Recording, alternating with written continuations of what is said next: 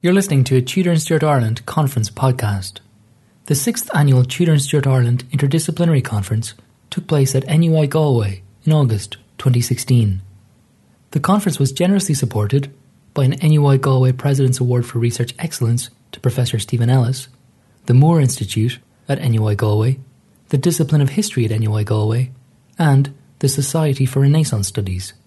As in previous years, the majority of papers were recorded for podcasting by Real Smart Media, in association with UCD's History Hub. There are now more than 140 podcasts from previous Tudor and Stuart Ireland conferences freely available. To access this archive, go to historyhub.ie/podcasts or visit tudorstuartireland.com. In this episode, as part of a special panel session on Shakespeare in Ireland, a paper by Dr. Naomi McAreavey from University College Dublin. Her paper was entitled Shakespeare on the 17th Century Irish Stage. The panel was introduced by Professor Willie Maley from the University of Glasgow. Okay, hello, good afternoon and welcome back. My name's Willie Maley and it's my pleasure to introduce this afternoon session on Shakespeare and Ireland. Naomi McAreavey is a lecturer in Renaissance literature in UCD. She's published on 17th century Irish women's writing and the literary culture of the 1641 rebellion. Her edition of the Letters of the First Duchess of Ormond is forthcoming with the Renaissance English Text Society, and she is co-editor with Fionnuala Delane and Emily Pine of The Body and Pain in Irish Literature and Culture, which is forthcoming with Palgrave, and with Julie Eckerl of Women's Life Writing and Early Modern Ireland. So, Dr. Naomi McAreavey.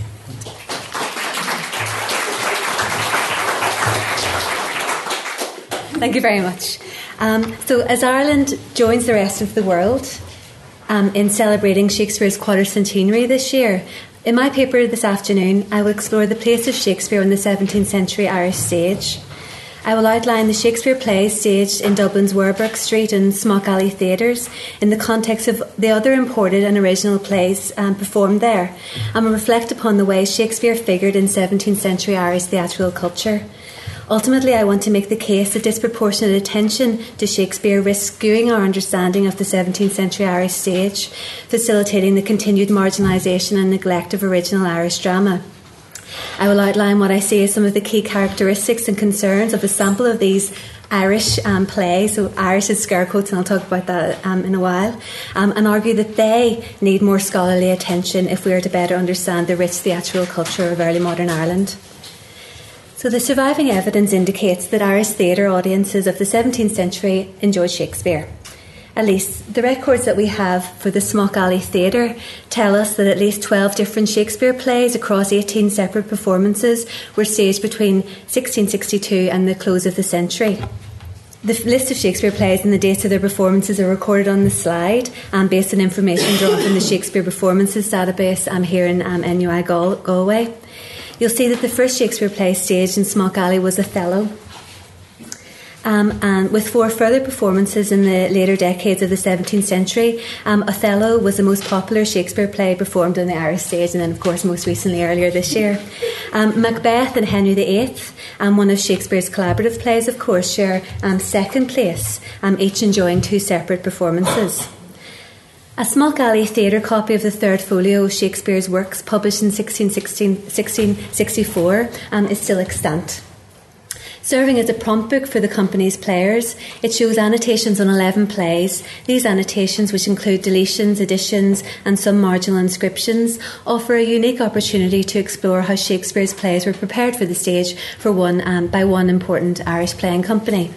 It is therefore of great interest to Shakespearean scholars and Irish theatre historians alike in showing how these particular plays were adapted for Irish audiences. Its broader significance in the history of the Irish stage is more problematic, however. As the foremost record of early Smock Alley performances, it massively overrepresents the proportion of Shakespeare plays performed in 17th century Ireland. It therefore risks distorting our understanding of contemporary Irish theatre. We simply don't have a non-Shakespearean equivalent to the Smock Alley prompt book, which you'll see from, actually that big image is the first folio, but you'll see is a substantial text, large, valuable and not exactly easy to lose. Instead, historical records of the performances of other non-Shakespearean plays are much more ephemeral, found within the correspondence of contemporaries as well as in the published editions of plays written for the Smock Alley stage. These records are much easier to lose, and that's assuming they existed in the first place. And in fact, there is much we have lost. A play by John Ogilby, who's twice served as Ireland's Master of the Revels, is one example. This has enormous consequences for our understanding of 17th century Irish theatre. To give you some statistics, of the 30 plays that we know to have been performed in Ireland between 1660 and 1685, almost 50% are by Shakespeare. Needless to say, this is not an accurate reflection of the proportion of Shakespearean to non-Shakespearean performances in 17th century Ireland, and it is the non-Shakespearean plays that have been lost to history. So all things considered, Shakespeare can only tell us so much about 17th century Irish theatre. He is just one of many London-based Elizabethan and Jacobean playwrights whose works were performed in Ireland. The plays of John Fletcher and Ben Jonson were also regularly staged in Smock Alley.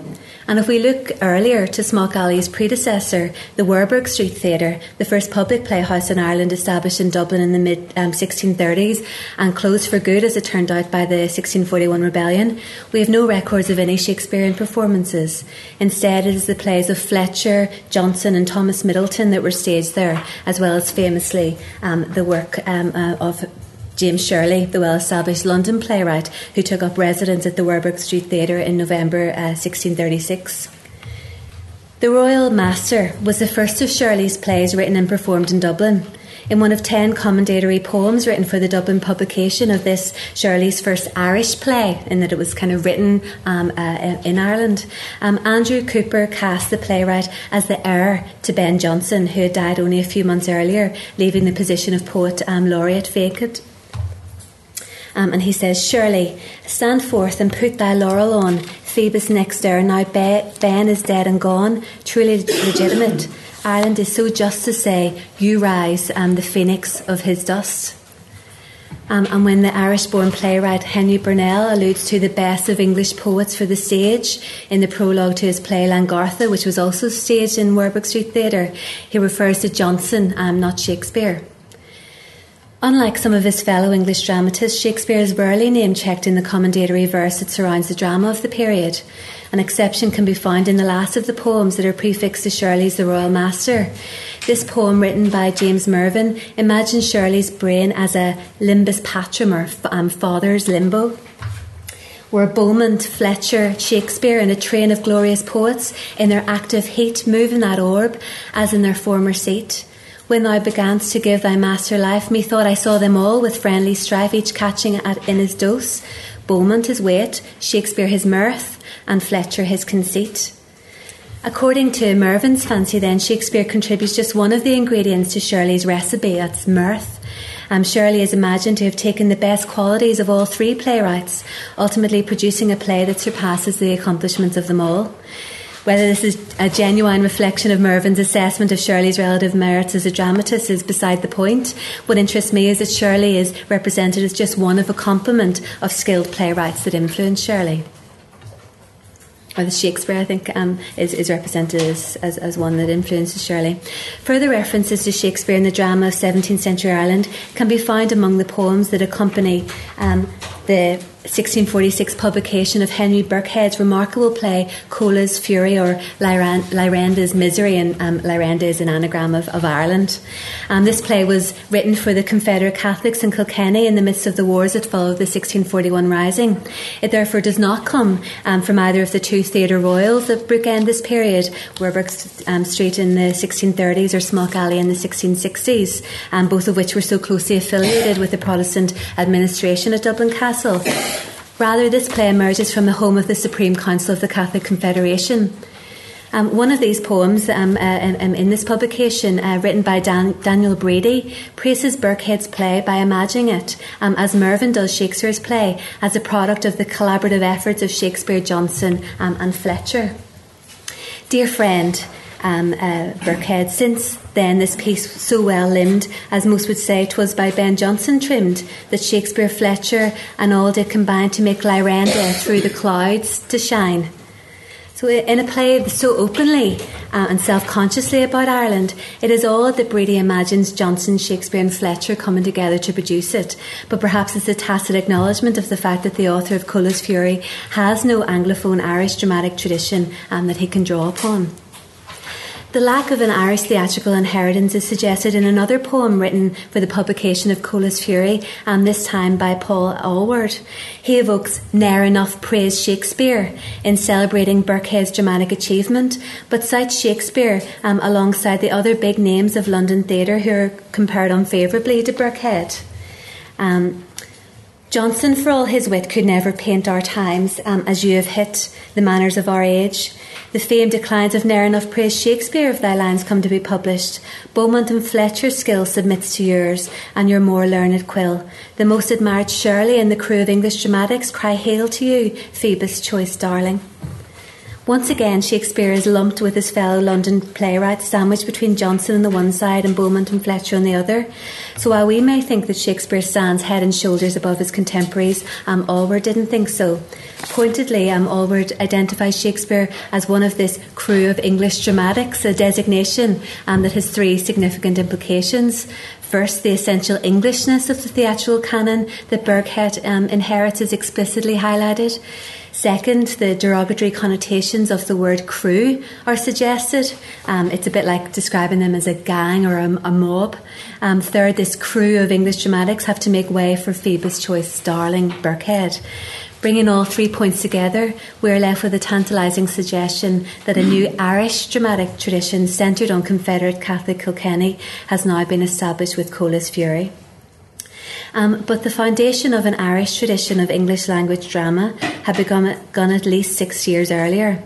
Among the Confederate Catholics, and perhaps in the audience of Cola's Fury, if it was indeed performed at Kilkenny, and we don't know for sure if it was Henry Burnell, whose play Langartha had been staged with some acclaim in the Warwick Street Theatre.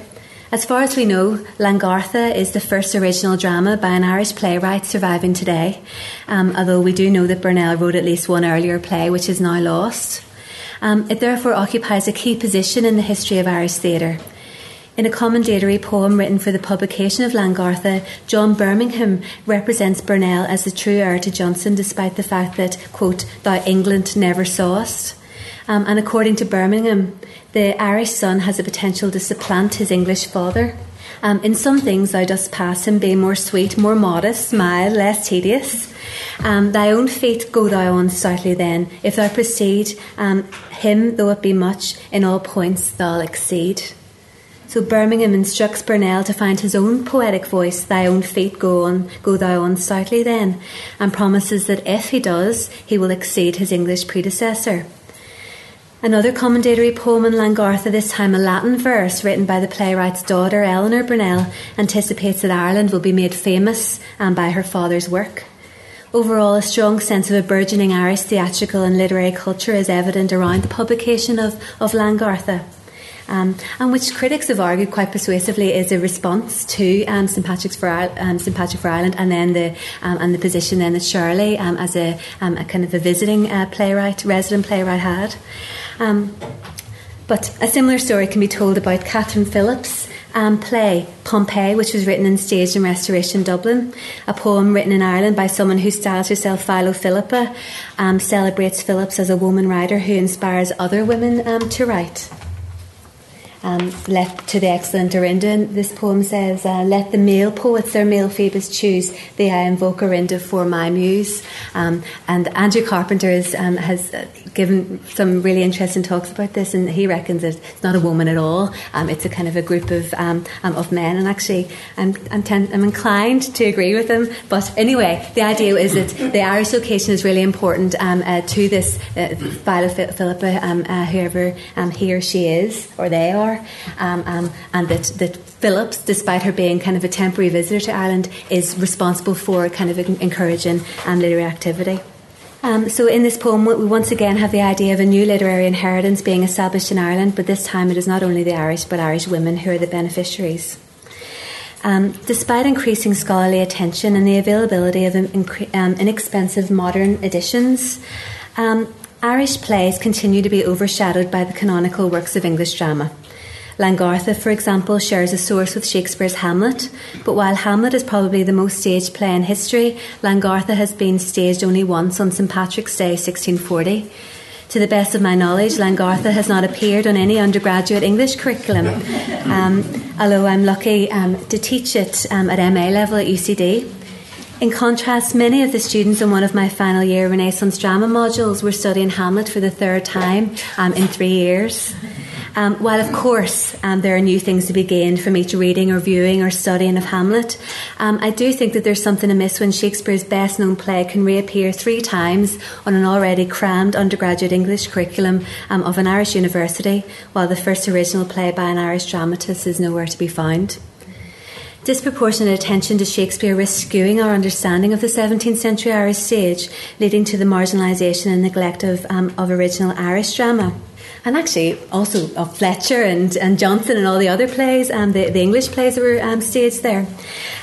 But by Irish drama, I mean that's drama written specifically for the Irish stage by writers from a variety of ethnic and religious backgrounds, including visitors like the possibly Catholic James Shirley and the Protestant Catherine Phillips, and natives such as the Old English Henry Burnell and the New English Roger Boyle, Earl of Orrery.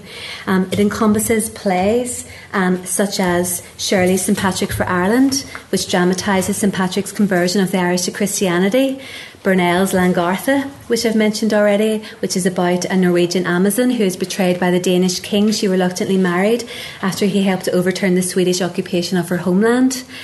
Birkhead's Colas Fury, which dramatises from a Confederate Catholic perspective the recent wars, starting with the 1641 Rising and ending with the Ormond Cessation of 1643, or Philip's translation of Pompeii, which explores the aftermath of civil war and regicide. And actually with Pompeii, I'm particularly interested in the way this was such a collaborative effort. You know, it was all of the viceregal court kind of gathered together to produce this play and contributed verse and music and dances, and actually it was very much she kind of gave the word, at least translated the words, but gave the words, but actually there's so many other people involved with that production. But of course that's dangerous because I don't want to be taken away from a female authored play at the same time to get the Irish people in. Plays written for the 17th century Irish stage share some distinctive themes and characteristics, I think. Firstly, they're probably best understood as political allegories, representing directly or indirectly contemporary events and experiences, as well as their key actors. So this is explicitly acknowledged in Colas Fury, as I've said already, and it's specifically about Catholic experiences of the wars, and to a lesser extent Pompeii, which explores the difficulties of reconciling parliamentarians to the viceregal court at the Restoration.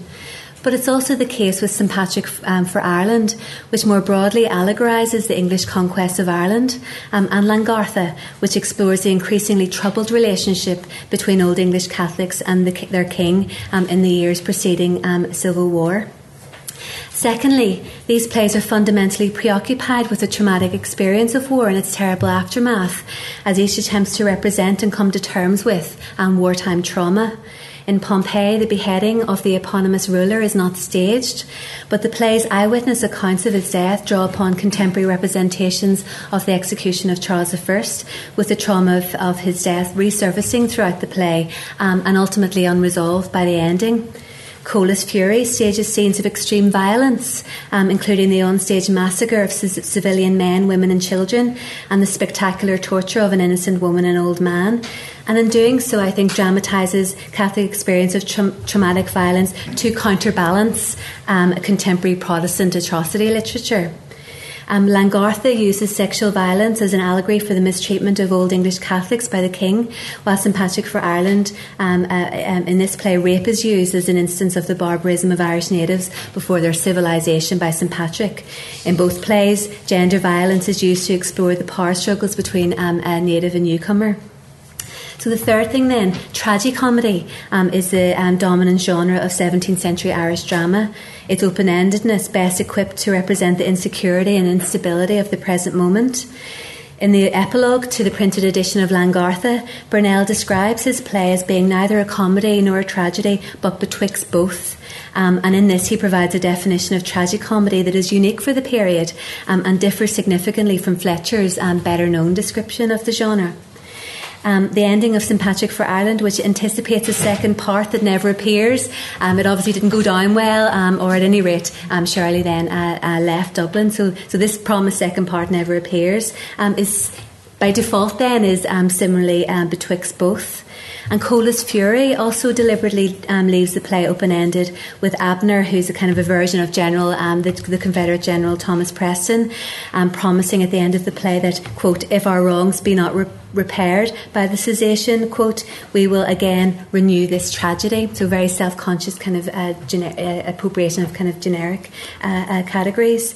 Even Pompeii, the play most invested in providing closure, the court wants to reconcile the parties, is still unable to accommodate Pompeii's grieving widow, Cornelia, in its happy ending. Actually, I think it's one of Phillips's innovations is kind of Cornelia's really prominent role in the play, and I think it's partly because of the Irish context that that's not possible. Fourth and finally, these plays are complex and ambiguous in their representation of the ongoing struggles of contemporary Ireland. In St Patrick for Ireland, we are left uneasy with the use of violence in St Patrick's supposedly peaceful conquest, and cognizant of the necessity of violence to maintain Ireland's subjugation to Patrick's particular brand of Christianity. In Langartha, we have as little hope for the reconciliation of the Amazon and her errant husband as between the Old English Catholics and the king that the marriage allegorised. In Cola's Fury, the renewal of his hostilities seems inevitable, and with Pompeii, the reconciliation of old enemies is revealed as theatrical and insubstantial, with the possibility of peace a long-term aspiration rather than something that can be easily achieved. Overall, the drama of the period suggests that the religio-political struggle in Ireland is by no means over, as indeed it wasn't, and perhaps isn't. And I say that in the context of another project that I'm doing, which is looking at how the 1641 rebellion is remembered in Northern Ireland today. So it's very much in my mind. So how might we relate these Irish plays back to Shakespeare? The Shakespeare play most associated with Ireland is, of course, Henry V, with its writing and performance in 1599 reflecting on the ongoing Elizabethan wars in Ireland. Henry V also introduces Shakespeare's only Irish character, Captain MacMorris, who famously asks, what is my nation? Shakespeare's MacMorris can only answer in negative Irish stereotypes, as is well known, ish a villain and a bastard and a knave and a rascal. Because this lisping stage Irishman is a ventriloquist dummy, mouthing words voiced by an English actor who needs instructions on how to do an Irish accent badly, written by an English playwright who, as far as we know, never set foot in Ireland. MacMorris is no Irishman, but a cipher for English anxieties about Ireland and the Irish during the last Tudor campaign in Ireland. He can't answer his own question, instead only multiplying and repeating it as he asks again, what is my nation? To Shakespeare and his play, Ireland and the Irish are inscrutable. But we can find other MacMorrises within early modern drama if only we look for them. The plays of 17th century Ireland abound with military men and women who, like Morris, are fighting a war over Ireland. These MacMorrises speak from their own scripts and refuse to be relegated to the subplot. They are more eloquent than Shakespeare's Irish captain, and they have more agency. Together they represent complex, multiple and competing versions of Irishness. MacMorris might ask the question, what is my nation? But the characters of St Patrick for Ireland, Langartha, Cola's Fury, Pompeii and the other 17th century Irish plays and performances grapple with the answers. In short, if we want to examine Irishness on the early modern stage, we need to look beyond Shakespeare and the English canon and attend instead to original Irish drama.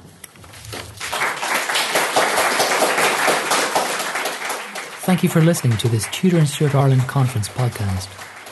If you would like to access the archive of more than 140 podcasts from previous Tudor and Stuart Ireland conferences, please go to historyhub.ie/podcasts. All podcasts are freely available on iTunes and on SoundCloud.